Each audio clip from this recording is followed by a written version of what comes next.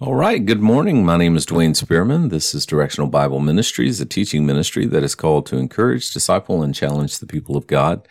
Today is November the 3rd, and we are still finding and studying our way through the book of Acts. And today we arrive in chapter number 27. So anyway, I can't help but state the obvious. Today is election day in the United States. So a lot of apprehensive folks running around. I guess yours truly is one of them. But, we just have to acknowledge that God is in control. And no matter what, we are here to serve the Lord in this little bit of time that we have upon this earth.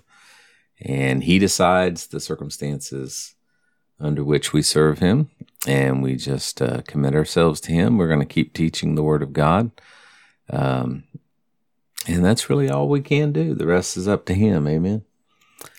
So today we find ourselves in chapter number 27. Remember, chapter number 26 was all about Paul's testimony before King Agrippa. And of course, King Agrippa, we talked about how he was a descendant of Herod the Great, who was Idumean. Their descendants were Edomites, which means Herod Agrippa was very familiar with Jewish law, very familiar with Jewish customs, very familiar with Mosaic law. So Paul was definitely a couple times, asking, I know you believe, don't you? Because Agrippa was very familiar, much more so than Festus or Felix would have been as Gentiles. So Paul in chapter number 26 is given his defense before Agrippa. And of course, this will be the third time. This was the third time that Paul had shared his conversion experience on the road to Damascus from chapter number 9. And of course, at the conclusion of Paul's testimony, in 26:26, Paul said, "For the king knoweth of these things before whom I also speak freely, for I am persuaded that none of these things are hidden from him, for this thing was not done in a corner." In other words, I know that you're not clueless in regards to what I'm talking about, Agrippa. And King Agrippa, he asks, "King Agrippa, believest thou the prophets? I know that you do." And then Agrippa said unto Paul, "You almost persuade me to be a Christian." And again, context is key here. Why would King Agrippa use the word Christian here? Paul hadn't mentioned that word at all. Paul was defending himself. And just for clarification, I was thinking back on my previous studies, Paul's defense before the Jews, when Lysias first arrested him and before he went to the council, was all about the accusation, which was keeping the law of Moses and circumcision and the customs. That's what he'd been accused of violating. But once it transitioned and Tertullus come in and he's standing before Felix, now the whole prosecution, if you will, it wasn't about those things anymore, because the Romans could have cared less about those things. Those were what they called the Jewish superstition. At that point, they accused him of being a pestilent fellow, a troublemaker, a seditionist, an insurrectionist. Those are things that Rome would have cared about. And at that point forward, it turned into Paul defending himself, as far as the Romans were concerned, against those things. But of course, Felix, Festus, and even Agrippa here, we saw straight through that, and they realized that this was all about Jewish law. This was all about, quote, the superstitions. And all three of them concluded that Paul had done nothing worthy of death. But, he had already appealed his case to Caesar. And we talked about how the reason, why did they allow him to go to Caesar if all three of them had already determined that the accusations against Paul were false? Political expediency is why I believe they decided to go ahead and let him, just get him out of Jerusalem, get him into Rome so things would calm down. Because we're only a couple of years now from the War of the Jews, when the mass rebellion would have took place in 68, and of course was quashed in 70 AD by Titus Vespasian. So anyway, why did Agrippa use the word Christian? Obviously, in Agrippa's mind, he thought that's what the followers of this Christ were. Christians, and Christian just means, little Christ followers. So the word, just understand, is not uniquely applied to the body of Christ, if at all, in the scripture, because the only time the word is used, it's only used 3 times in the New Testament. It's used when they were first called Christians at Antioch. It's used here, and it's used by Peter in 1 Peter, and in all 3 of those instances, it's referring to Jewish believers, because in Acts chapter number 11, when it was first used, it's highly doubtful that Paul had received the revelation of the mystery by then. Paul was just preaching the resurrection. So just something to think about. Again, words have meaning. And then Paul said in verse 29, I would to God that not only thou, but also all that hear me this day were both almost and altogether such as I am, except in these bonds. In other words, he's speaking of his faith in Christ. I wish all of them had that. And when he had thus spoken, the king rose up, and the governor and Bernice, and they that sat with him. And when they were gone aside, they talked between themselves, saying, This man doeth nothing worthy of death or bonds. Then Agrippa said unto Festus, This man might have been set at liberty if he had not appealed to Caesar. And again, we're dealing with political expediency here. They just wanted to kick the can down the road. They didn't want to have to deal with him with everything that was happening in Jerusalem. So today we break into Romans chapter number 20. We break into Acts chapter number 27. And when it was determined that we should sail into Italy, they delivered Paul and certain other prisoners unto one named Julius, a centurion of Augustus's band. The we here, that we should sail, obviously is Luke. Luke is penning this. The fact that Paul is allowed to travel with his friends speaks to the amount of freedom that he had, even though he was still technically under house arrest. So obviously he was not in bonds and chains, so to speak. I mean, obviously he was under arrest, but he still was able to travel. He was still with his friends, and this speaks to the fact that they really didn't have anything against him. And he was a Roman citizen, so they were kind of handling him with kid gloves at this point. And entering into a ship, and Adramyttium, I think, we launched, meaning to sail by the coast of Asia, one Aristarchus, a Macedonian of Thessalonica, being with us. So Aristarchus, you remember, he was first introduced back in Acts chapter number 19 and verse 29, when he and Gaius were caught up in the riot at Ephesus. So apparently he was still a part of Paul's company. And the next day we touched in Sidon, and Julius courteously entreated Paul. So again, courteously entreated Paul and gave him liberty to go into his friends and refresh himself. So again, it's pretty obvious that Paul's, quote, arrest was a pretty loose one. And then in verse 4, and when we had launched from thence, we sailed unto Cyprus, because the winds were contrary. And when we had sailed over the sea of Cilicia and Pamphylia, we came to Myra, the city of Lycia. And there the centurion found a ship of Alexandria sailing into Italy, and he put us therein. And when we had sailed slowly many days, and scarce were come over against Cnidus, the wind not suffering us, we sailed unto Crete and over against Salmone. So obviously they were traveling slowly. They were having problems with the wind. When it says the wind was not allowing, that's what suffering means. The wind was not allowing us. So we sailed under, bear in mind, these were wind-powered ships.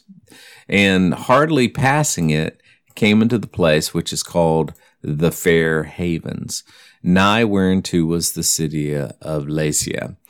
Again, we see a little bit of Paul's travel itinerary. And then in verse 9, and now when much time was spent and when sailing was dangerous, because the fast was now already past, Paul admonished them. Now when the time was spent and when sailing was now dangerous, because the fast was already past.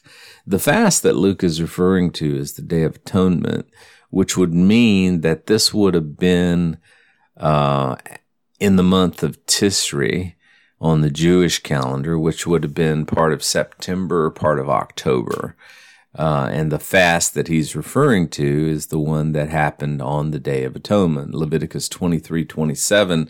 And on the 10th day of the 7th month, there shall be a Day of Atonement. So the 10th day would have been Tisri. And he's saying we are past that now. So obviously it was 11 and onward. It shall be a holy convocation unto you, and ye shall afflict your souls and offer an offering made by fire unto the Lord. So, interestingly, the Old Testament really doesn't say that it was a fast day, but it did say you were to afflict your souls, and the teachers of the day had translated that to mean a fast. So we know Paul is traveling sometime in, the end of September, the beginning of October here. Barnes, one of my favorite commentators, says, historically, this is the time of the autumnal equinox, and when the navigation of the Mediterranean was esteemed to be particularly dangerous. From the storms which usually occurred about that time, the ancients regarded this as a very dangerous time to navigate the Mediterranean. So, historically, this was a dangerous time to be sailing. And then in verse 10, and said unto them, Sirs, this is Paul speaking, I perceive that this voyage will be hurt and much damage, not only of the laden and ship, but also of our lives. So Paul, now whether or not Paul spoke out of just natural perception, looking around, noting that it was the time of year when it was very dangerous to sail, or if this was something supernatural, we don't know, but Paul perceived that the voyage was going to be with hurt and much damage, not only with the cargo and the ship, but also the people who were on board the ship. But verse number 11, nevertheless, the centurion believed the master and the owner of the ship more than those things which were spoken of by Paul. So Paul was overruled. Nobody wanted to hear what the preacher had to say. And then in verse 12, and because the haven was not commodious, the word commodious just means suitable. Because the haven was not suitable to winter in, the more part advised to depart thence also. In other words, it's almost like there was a vote taken, and the majority said we need to leave. If by any means we might attain to Phoenice, and there to winter, which is an haven of Crete, and lieth toward the south, west, and northwest. And when the south wind blew softly, supposing that they had obtained their purpose, losing thence, they sailed close to Crete. So Luke here is filling in the details, as any good physician would do. We know that Luke was a physician because in Colossians 4:14, Luke, the beloved physician, and Demas greet you. As a physician, he had an attention to detail, not only here in the book of Acts, but also in his gospel. As a matter of fact, many see Acts as just part 2 of Luke's gospel account. And remember, Matthew, Mark, and Luke make up what is called the synoptics. And the word synoptic just means seeing together because they were so similar in the way that they were written. Of course, the Gospel of John breaks that mold, but Luke is the longest, and many account this to Luke's just fastidious attention to detail. And then notice in verse number 14, but not long after there arose a tempestuous wind called Euroclydon. Now, the word tempestuous is where we get the word typhoon. It's where we get the word typhoon today. and which might have accounted for the weather conditions. In other words, they may have been going through a typhoon. Again, the word tempestuous here in 27:14, and there arose a tempestuous wind, stormy. You can see Typhunicus, again, Typhunicos, which is where we get the word tycoon today. And then the other interesting word is the tempestuous wind that was called Euroclydon. And the word Euroclydon just means from the east. It's an east wind. Today, we would call it a northeaster. So a little bit of, just looking into what the words mean there. Barnes says the interpreters have been much perplexed about the meaning of the word, which occurs nowhere else in the New Testament. The most probable supposition is that it denotes a wind not blowing steadily from any quarter, but a hurricane or a wind veering about to different quarters. Such hurricanes are known to abound in the Mediterranean and are now called levanters, deriving their name from blowing chiefly in the Levant or the eastern part of the Mediterranean. So pretty interesting stuff there, at least for those of us who love to study the Bible. That's just stuff most people would just blow over, wouldn't even think anything about it. But anyway, I think we've been together 16 minutes. Let's look at one other verse. And when the ship was caught and could not bear up the wind, we let her drive. To let a ship drive means literally to let go of the wheel. You heard that song, Jesus Take the Wheel? Here you go. This is where that came from. Just let go of the wheel, let the wind take it. I mean, you couldn't fight it anymore. And running under a certain island, which is called Clauda, we had much work to come by the boat. Now, when it says that, what does that mean? It means that they had a hard time saving the lifeboat. They were trying to secure the lifeboat because they didn't want to lose it. Because bear in mind, they're about to lose everything. So they're trying to secure this lifeboat. And in verse 17, and when they had taken up, they used helps undergirding the ship, fearing lest they should fall into the quicksand, strike sail, and so were driven. So another navigational term is undergirding the ship. That simply means that they took cables or rope and they completely wrapped them around the bottom of the ship. In other words, you throw it off the port side and you pull it back up on the starboard side. You throw it off one side, you lace it under the ship, you pull it up on the other side, and you secure it fast. Of course, the whole point was to help the ship hold together so that the boards and the planks wouldn't start splintering. Interestingly, I looked it up. The word is actually frapping. It's called frapping. To frap a ship is to pass 4 or 5 turns of a large cable-laid rope around the hull or the frame of the ship to support her in a great storm, or otherwise when it is apprehended that she is not strong enough to resist the violent efforts of the sea. So, yeah, we learned some navigational terms today. So tomorrow when we get together, we'll pick up in verse number 18. God bless you guys. Hope that you have a great day. And remember, God loves you, wants the best for you, and He's working all things out for your good. And I encourage you, share this video with some folks that you think might be interested in this teaching. I appreciate you guys. Have a great day.